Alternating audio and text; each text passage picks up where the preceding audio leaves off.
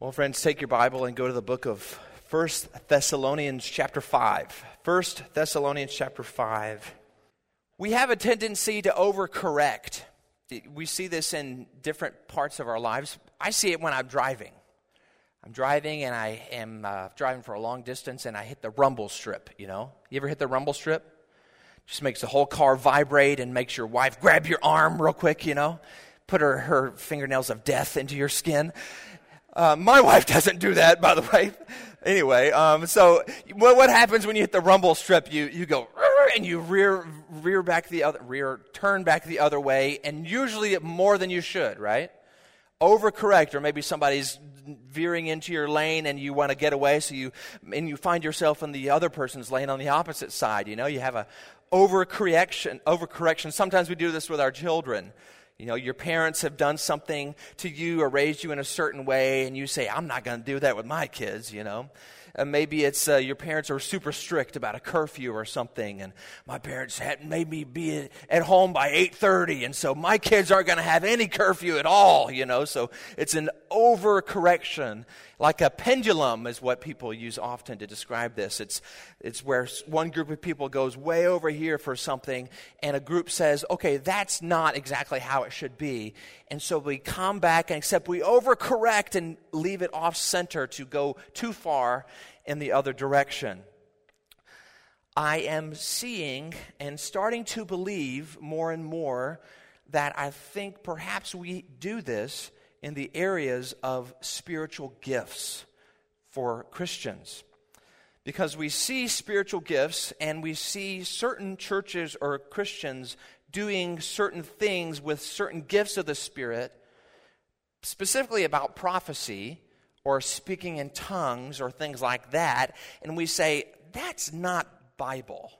You know, have you ever seen something like on TV or something? You're like, okay, I don't see that in the Bible. I've seen something like that. And we don't want to be there because we don't see that in the Bible, but I think maybe we can come too far over here to overcorrect what we see some brothers and sisters, or self-professed brothers and sisters in some cases, doing, and we don't want to be there, so we go too far in the other direction. Now, I've been raised in a church that was pretty conservative theologically, but also conservative in the way we practice things.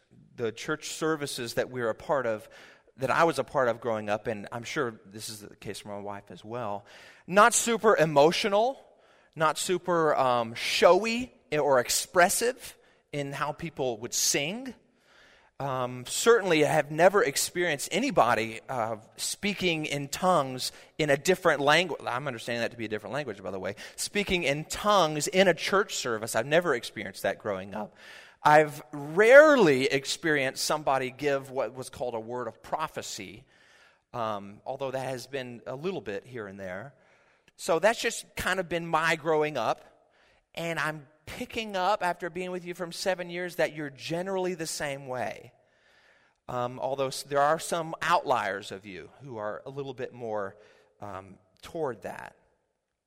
And so I understand why we can see things on TV or videos on YouTube of people running up and down the aisles at church. Like, you can find crazy things that are done in the name of the Holy Spirit, can't you?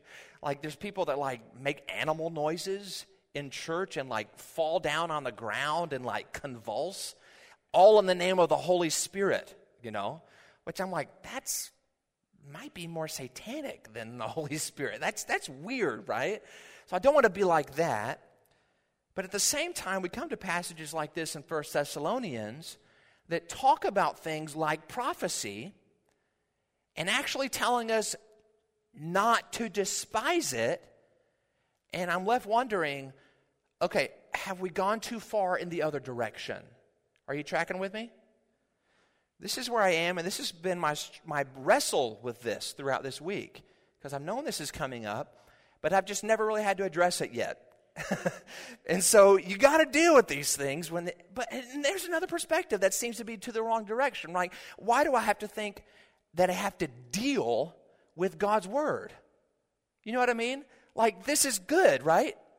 The Holy Spirit is good, and we shouldn't be afraid of him. and what God's Word says about him. But this is why I think I'm too far in this direction, and I think God is helping me come back to God's Word here a little bit. And maybe you need to take a step back this way too. Now, if you're a new Christian or if you're not familiar with these things, this is like, what are you talking about? Let me just tell you that the Holy Spirit lives inside of every real Christian. Amen? The Holy Spirit comes to live inside of you, and the Holy Spirit gives two main things. The first one is called fruit of the Spirit, like peace, love, joy, peace in difficult times, things like that. But the Holy Spirit also gives what are called gifts. Gifts, things that God wants to do through you, mainly for the upbuilding of the church. Some gifts are for evangelistic purposes. Most of the gifts are for brothers and sisters in Christ. And so that is mainly what this is about today, a particular gift of the Holy Spirit that this church was abusing, or actually hating. We don't know exactly why they were hating it. We'll talk about that here in a little bit. Anyway, so this sermon is going to contain 2 points, both of which are founded in our verses for today.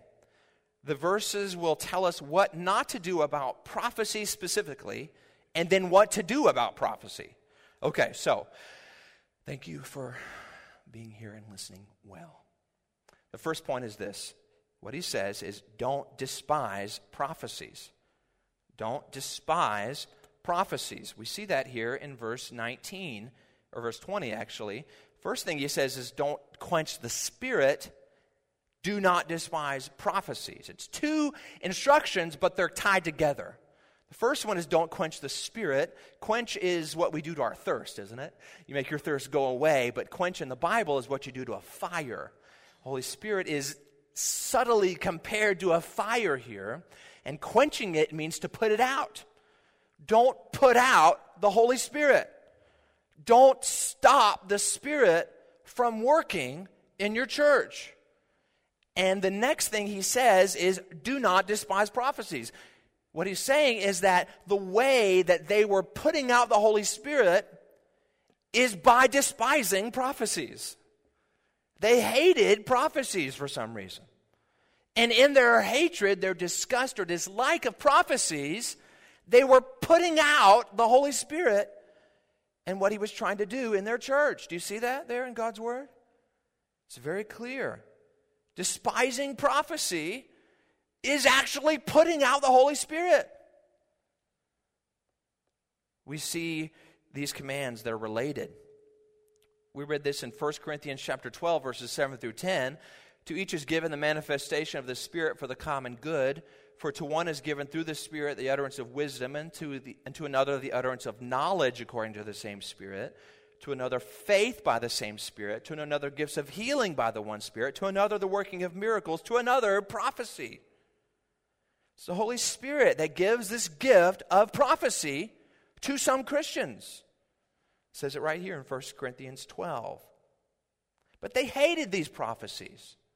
They despised them. They couldn't stand it. And then we wonder, like, why? Why are they despising prophecies? Because this is a little bit of the thing that I was wrestling with, because this is the only time it mentions prophecy in the whole book. It doesn't say anything about prophecy the whole book up until this point. It rarely mentions the Holy Spirit to this point in the book. It mentions the Spirit 3 times total, and this is the only time it's related to a spiritual gift, specifically the gift of prophecy. What is going on here? And so we have to guess why they despise prophecies. You remember, and if you don't, I'm going to tell you right now, they had a struggle about the return of Christ. Not that they didn't want him to return. They were just unsure about those who had died in Christ, what was going to happen when they returned. And they were mourning like people who had no hope. Perhaps there were some who were prophesying something related to the return of Christ that didn't sit well with them. Perhaps there were prophecies that were given in the name of Christ and the Holy Spirit that they didn't like. And so they just started to hate prophecies in general. We see something that might hint to this in 2 Thessalonians chapter 2, verses 1 through 3. Here's what it says. Now concerning the coming of our Lord Jesus Christ and our being gathered together to him, we ask you, brothers, not to be quickly shaken in mind or alarmed either by a spirit or a spoken word or a letter seeming to be from us to the effect that the day of the Lord has come. Let no one deceive you in any way. You see where I get that from then? It seems like somebody was prophesying about the return of Christ to let them know, to make them think the return of Christ had already come, and that was upsetting them in a way. And so perhaps this is why they started to despise prophecies when other people would make them in their church. Whatever the reason, they hated them. They didn't like them. Now, I don't think you generally hate prophecy based upon my interaction with you. I wouldn't say that you despise it. I would say that you're cautiously skeptical. Is that accurate? I would say, generally speaking, in my interaction with you, when somebody talks about prophecy, you generally want to keep it at arm's length. That's just me picking up what you're throwing down, okay? I could be wrong about that.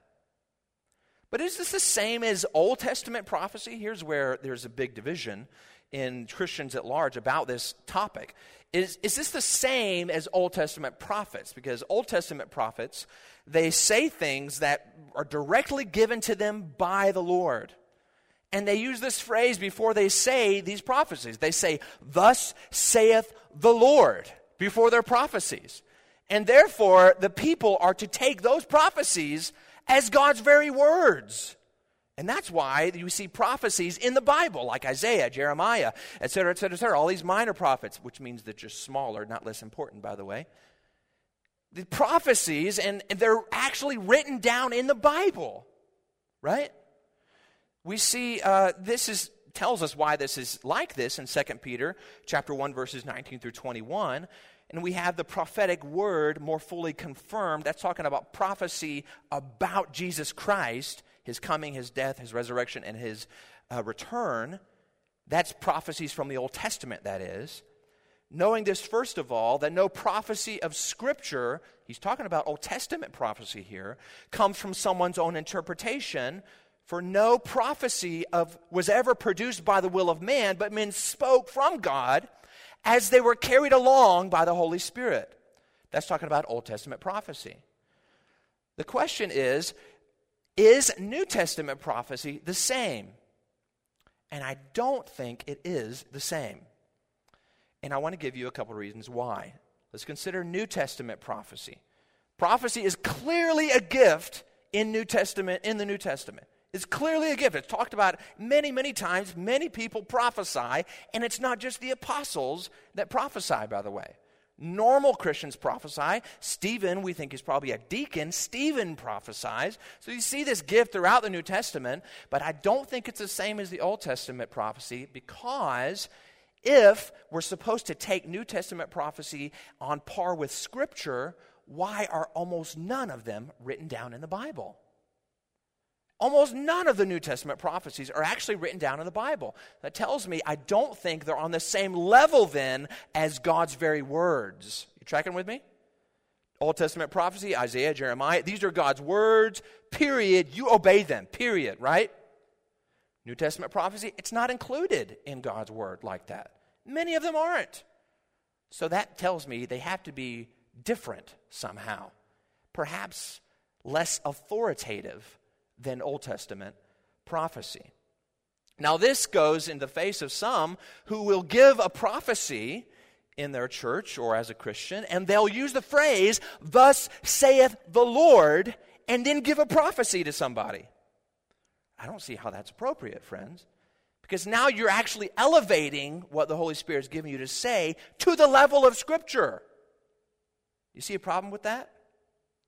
I do. There's an issue with that. Because we see in 1 Thessalonians here, chapter 5, that we're actually supposed to test prophecy in the New Testament. So if it's supposed to be tested, nobody would ever say, test Isaiah's words, test Jeremiah's prophecies. No, that's silly, right? No, because that's God's word. So I'm saying all that to mention and to try to convince you that New Testament prophecy is somehow different than Old Testament prophecy, not as authoritative. as Old Testament prophecy. But you say, those spiritual gifts aren't around anymore.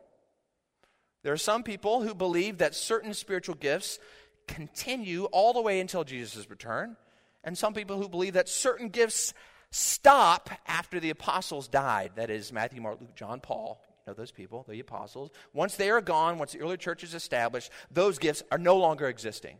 That's what the split is about. Can I ask you to raise your hand which one you are? Would that be appropriate? Okay, I said I heard a no, so that was probably my wife. Maybe not. I just don't see in the Bible, friends, where it says that they aren't around anymore. I just don't see that in the Bible. I actually want to give you 4 reasons why prophecy is still a gift of the Holy Spirit for today. Okay, are you ready for this? And you're like, this guy's turning crazy. I'm just looking at the Bible, people. I'm just trying to say what the Bible says, okay? Here's the first reason, okay?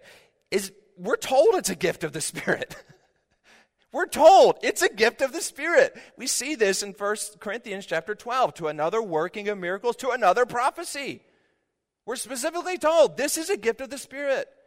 Second reason, we're told to desire it earnestly. We're commanded to desire prophecy earnestly. Look at what it says, 1 Corinthians 14. Pursue love and earnestly desire the spiritual gifts, especially that you may prophesy. God is telling you to earnestly desire to prophesy. The third reason is that we're told how to use it. We see that example here in 1 Thessalonians chapter 5. Why are there instructions about how to do and not do this thing if it doesn't exist? The fourth reason why I say this is still a gift of the Holy Spirit in the New Testament is because we're actually told it won't leave until Jesus returns. We are told that it won't leave until Jesus returns. We see this in 1 Corinthians chapter 13, starting in verse 8. As for prophecies, they will pass away. Well, it says right there they're going to pass away. But it's going to tell us when. They will pass away. As for tongues, they will cease. As for knowledge, it will pass away. For we know in part and we prophesy in part, but when the perfect comes, the partial will pass away. The perfect is Jesus Christ, friends. We see in a mirror dimly until the return of Christ, and then we will not have any need for these kind of gifts. So we're specifically, explicitly told that these gifts are going to continue until Jesus Christ returns. Friends, we've overcorrected. We've overcorrected. Based on my knowledge of you, friends, I wouldn't say that you despise, like I said, prophecies. I think we just are generally skeptical of prophecies. And the Bible actually tells us to have a different attitude about them. It actually says, earnestly desire prophecy. Do not be skeptical about it. Desire it, he says. But the text isn't over in 1 Thessalonians chapter 5, is it? He says here in the second point then of this sermon and of this text is that we should test prophecies. We should test them. He says, do not quench the spirit, verse 19. Do not despise prophecies, but test everything. But test everything. Hold fast what is good. Abstain from every form of evil. All of this is connected to prophecy. Test everything. What's he talking about? He's talking about prophecy. He tells us not to, what's the word again? Despise it, but test it instead. And the prophecies that are good, you take those and you hold on to them tightly. But the ones that are not good, you reject those. You abstain from them. Those are evil. This is why I say that New Testament prophecy seems to be different from Old Testament prophecy, because evidently either he's saying that prophecy can have a mixture of truth and error, or he's saying that there is sometimes someone will give you a true prophecy who's a believer, or sometimes they will be have good intentions but be mistaken. And you as a body have to figure out which one is which. And it seems to be that. Test prophecies. Hold fast. Abstain. We see this taught again in 1 Corinthians chapter 14 about weighing what it said. Let 2 or 3 prophets speak, and let the others weigh what is said. That's similar to test, isn't it? Consider, think about this. Use discernment here in this prophecy. So you ask yourself, how are we supposed to test what prophecies are? How are we supposed to test prophecies? Well, there are other passages of Scripture where I'm giving you now to give you 5 different tests. Okay? I would never have thought I would preach something like this. I just never have thought I would preach something like this. But it's right there in the Bible, isn't it? So let me give you 5 tests for prophecies from God's Word. The first one is the Jesus test. The Jesus test. There's 2 things that we're told about the Spirit of God and false spirits in relation to what they say about Jesus. The first one is in 1 John chapter 4, verse 2. God's Word says, by this you know the Spirit of God. Every spirit that confesses that Jesus Christ has come in the flesh is from God. So if somebody is, or if their prophecy is related to Jesus and denies that he is real in some kind of way, you know it's not true, right? Second part of the Jesus test is found in 1 Corinthians chapter 12, verse 3. No one speaking in the Spirit of God ever says Jesus is accursed, and no one can say Jesus is Lord except in the Holy Spirit. See, this is more about the person who's speaking prophecy. If the content of what they're saying actually results in the demise of Jesus, they're putting Jesus down, then it's not a gift of the Holy Spirit. It's a false, you know there are false spirits, right? You do know that there are evil spirits. You believe that, right? That influence us, that tempt us, can even give people messages, friends. And so we have to test these spirits. So if somebody is prophesying, and the result or the goal of their prophecy is basically to make them awesome, it's not from the Lord, friends. It's not. If it's not to lift up Christ, to exclaim and for the ultimate goal of his lordship, you know that it's not true and you should reject it. Amen? Second test for prophecy is the Scripture test. The Scripture test. Does it affirm teachings of the New Testament apostles and their understanding of the Old Testament? Does it correlate with, does it gel with the Bible? Who wrote the Bible? In addition to the people that wrote the Bible, who wrote the Bible? The Holy Spirit wrote the Bible. Men of God were carried along by the Holy Spirit. The Holy Spirit wrote the Bible. Don't you think the Holy Spirit is going to agree with what he wrote and the messages he gives to prophets? Of course.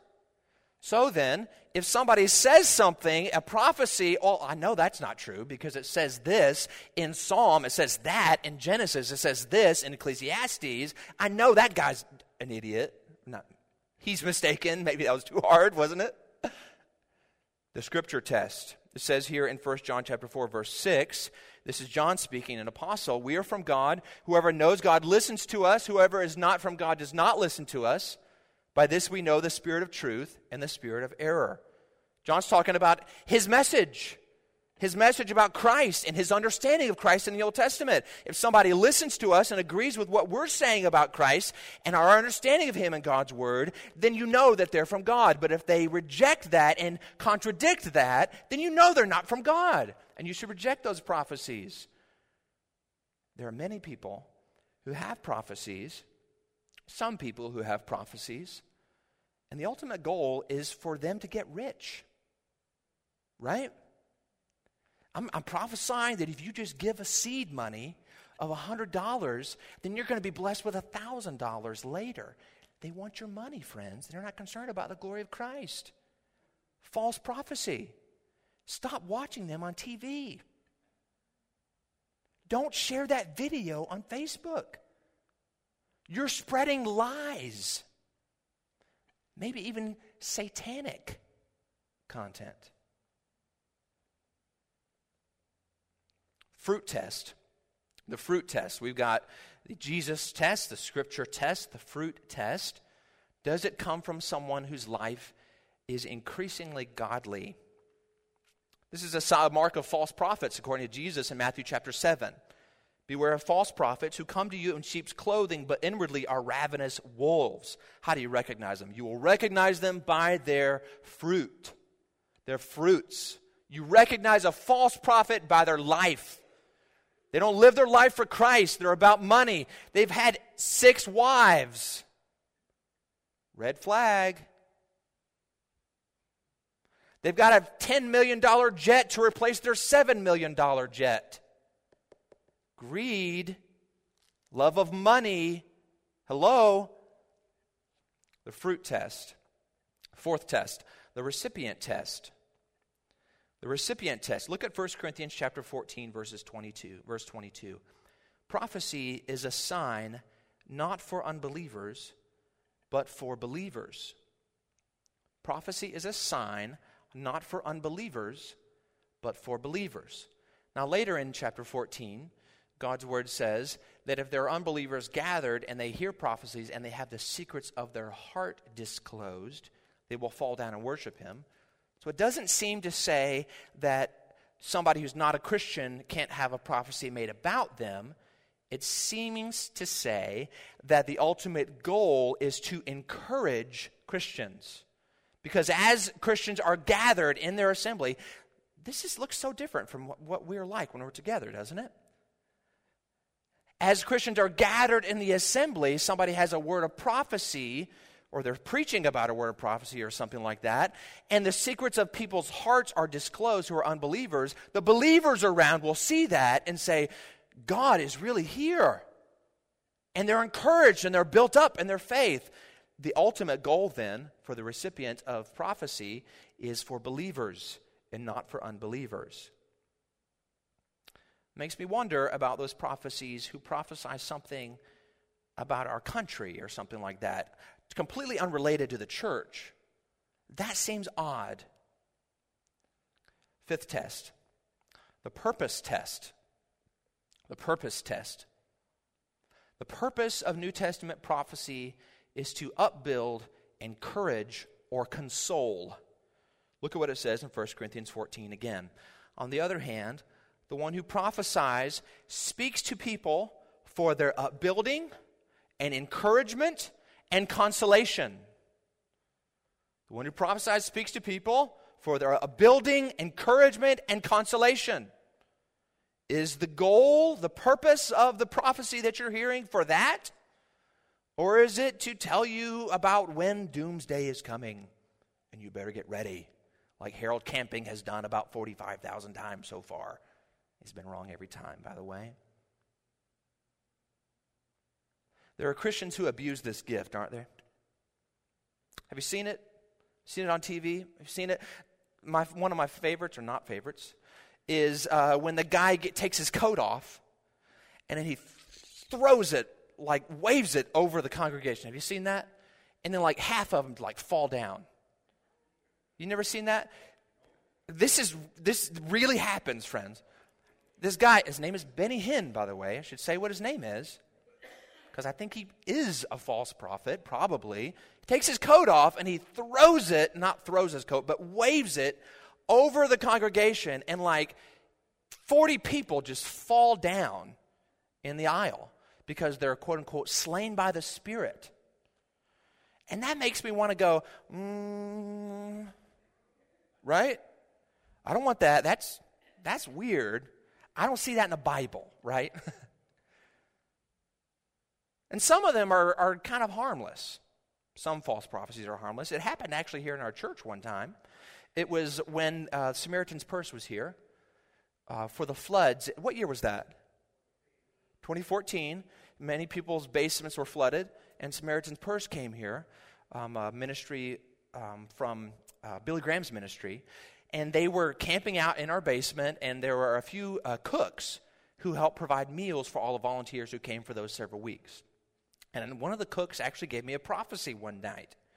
She said, I've seen a vision and I want to tell you about it. I said, okay. She said, I saw a tree and I saw a vast amount of leaves all on the ground under the tree. And I think that those leaves are all the people that God is going to bring to your church.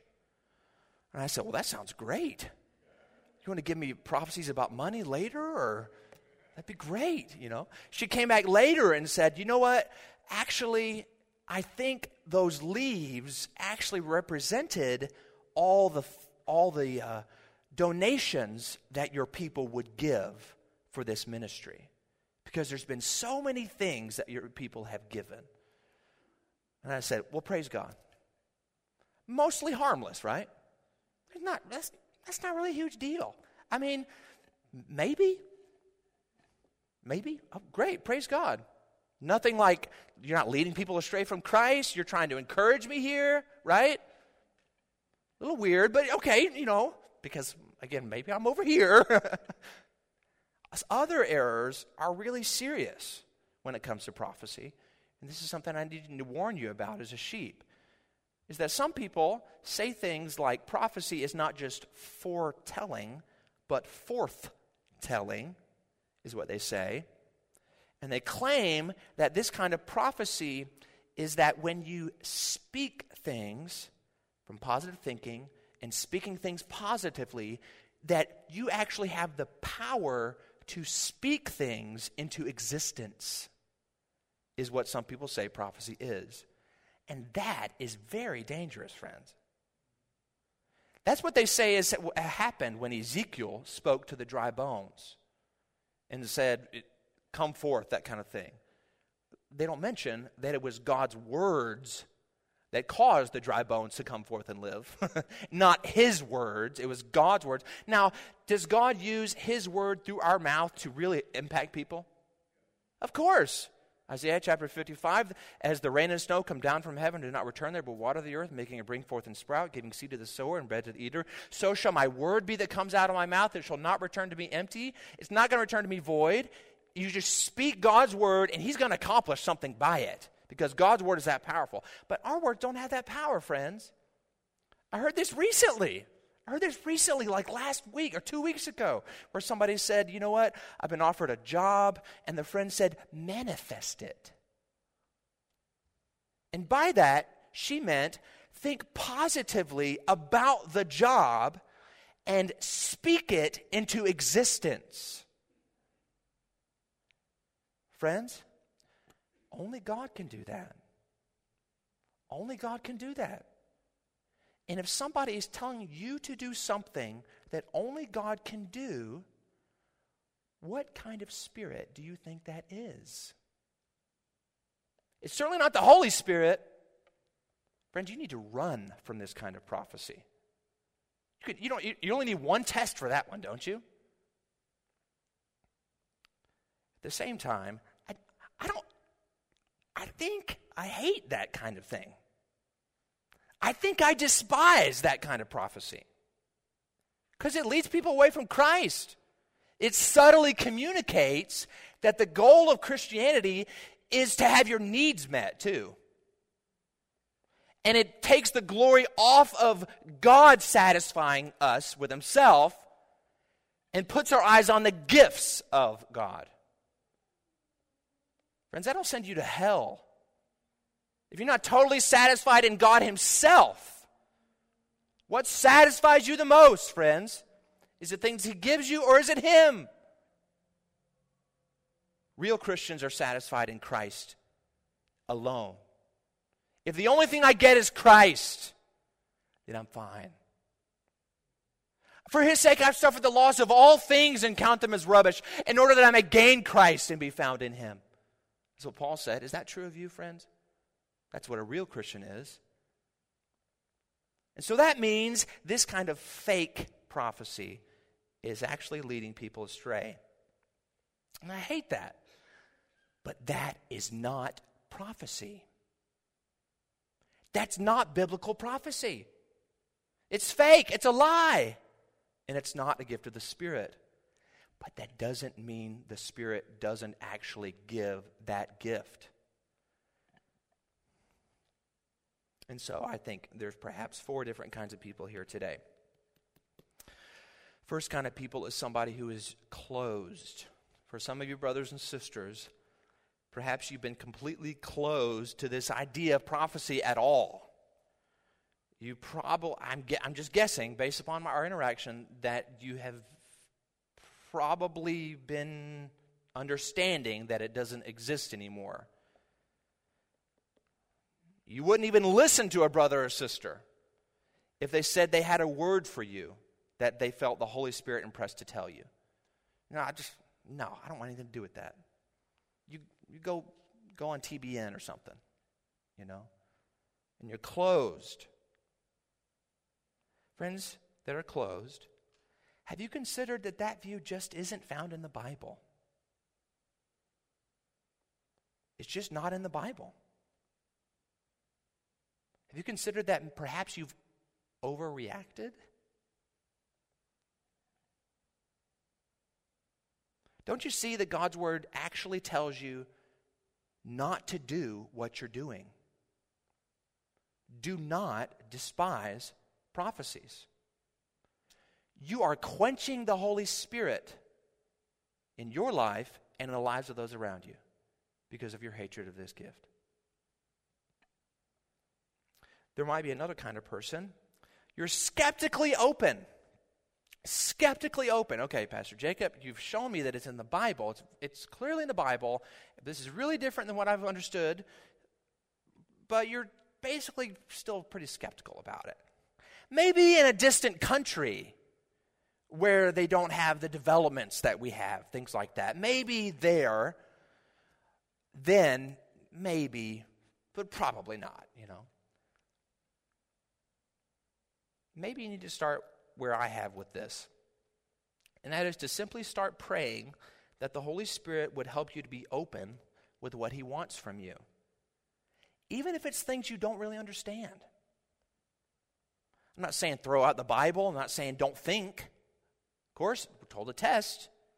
Perhaps some of you need to start praying. Holy Spirit, give me the gifts you want me to have. Even if it's things that I haven't really believed to be true. Now you say, well, why hasn't the Holy Spirit given these kinds of gifts among our church if they are really real? Maybe because we don't believe. Maybe because we don't have faith. Jesus says, I didn't do these certain works in this town because of their lack of faith. So, skeptically open. By the way, that's not biblical either. He says, earnestly desire this, not be skeptically open to this. Pursue it, he says. The third one is open. The Holy Spirit, you want to ask the Holy Spirit to give you this gift. So why don't you just start asking Him for it, Christian? You love Jesus, you love the Bible, you read the Bible, you pray, you spend time with the Lord privately, you encourage other Christians. Why don't you just start asking God for this gift? I think that's a really clear implication here. If you're going to earnestly desire something, would you ask for it? Why not ask the Holy Spirit to give you, I can't believe I'm saying this. Why not ask the Holy Spirit to give you the gift of prophecy? What is my dad going to think? I don't know. We won't tell him about, Some of you, this is a minority of you, perhaps just wide open, full throttle, no sense of testing anything. So-and-so said something about this, and you know what? It happened, so I believe it no matter what. False spirits can accurately predict the future, friends. Where do you think mediums get their power? The psychic on 15 Mile and Main Street might be a complete fake, or she might actually be possessed by the devil, friends. You know that's in the Bible, right? Just because something comes true that somebody predicted doesn't mean it's of God. And so you're just like, oh yeah, so-and-so said this on wherever. And it's great because it's what I want to happen. Therefore, it's of God. What about the tests? Do you know that you're disobeying Scripture too, friends? Because the Bible says to test prophecies. And just to accept something because somebody says it's prophetic is disobeying God's word. Test prophecies. So I don't know which kind of person you are. And I don't know what you're going to take from this.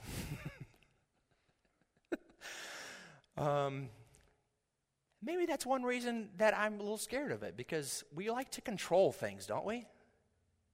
We like to make sure we got our thumb on things. And the Holy Spirit sometimes does things that we don't quite understand. And so it makes us a little nervous. Friends, we don't have to be nervous of the Spirit of God. You don't have to be scared of the Spirit of God. It's the Spirit of God that called you to salvation. It's the Spirit of God that gave you a new heart. It's the Spirit of God that encourages you when you're depressed, right? It's the Spirit of God that reminds you of the truth of God's Word when you're concerned or weary or confused. It's the Spirit of God who empowers you to do things for Him. The Spirit of God is not going to contradict the Word of God. He's not going to supersede the Son of God. He is going to do the will of God. And we can trust that it's going to be right. Let's pray together.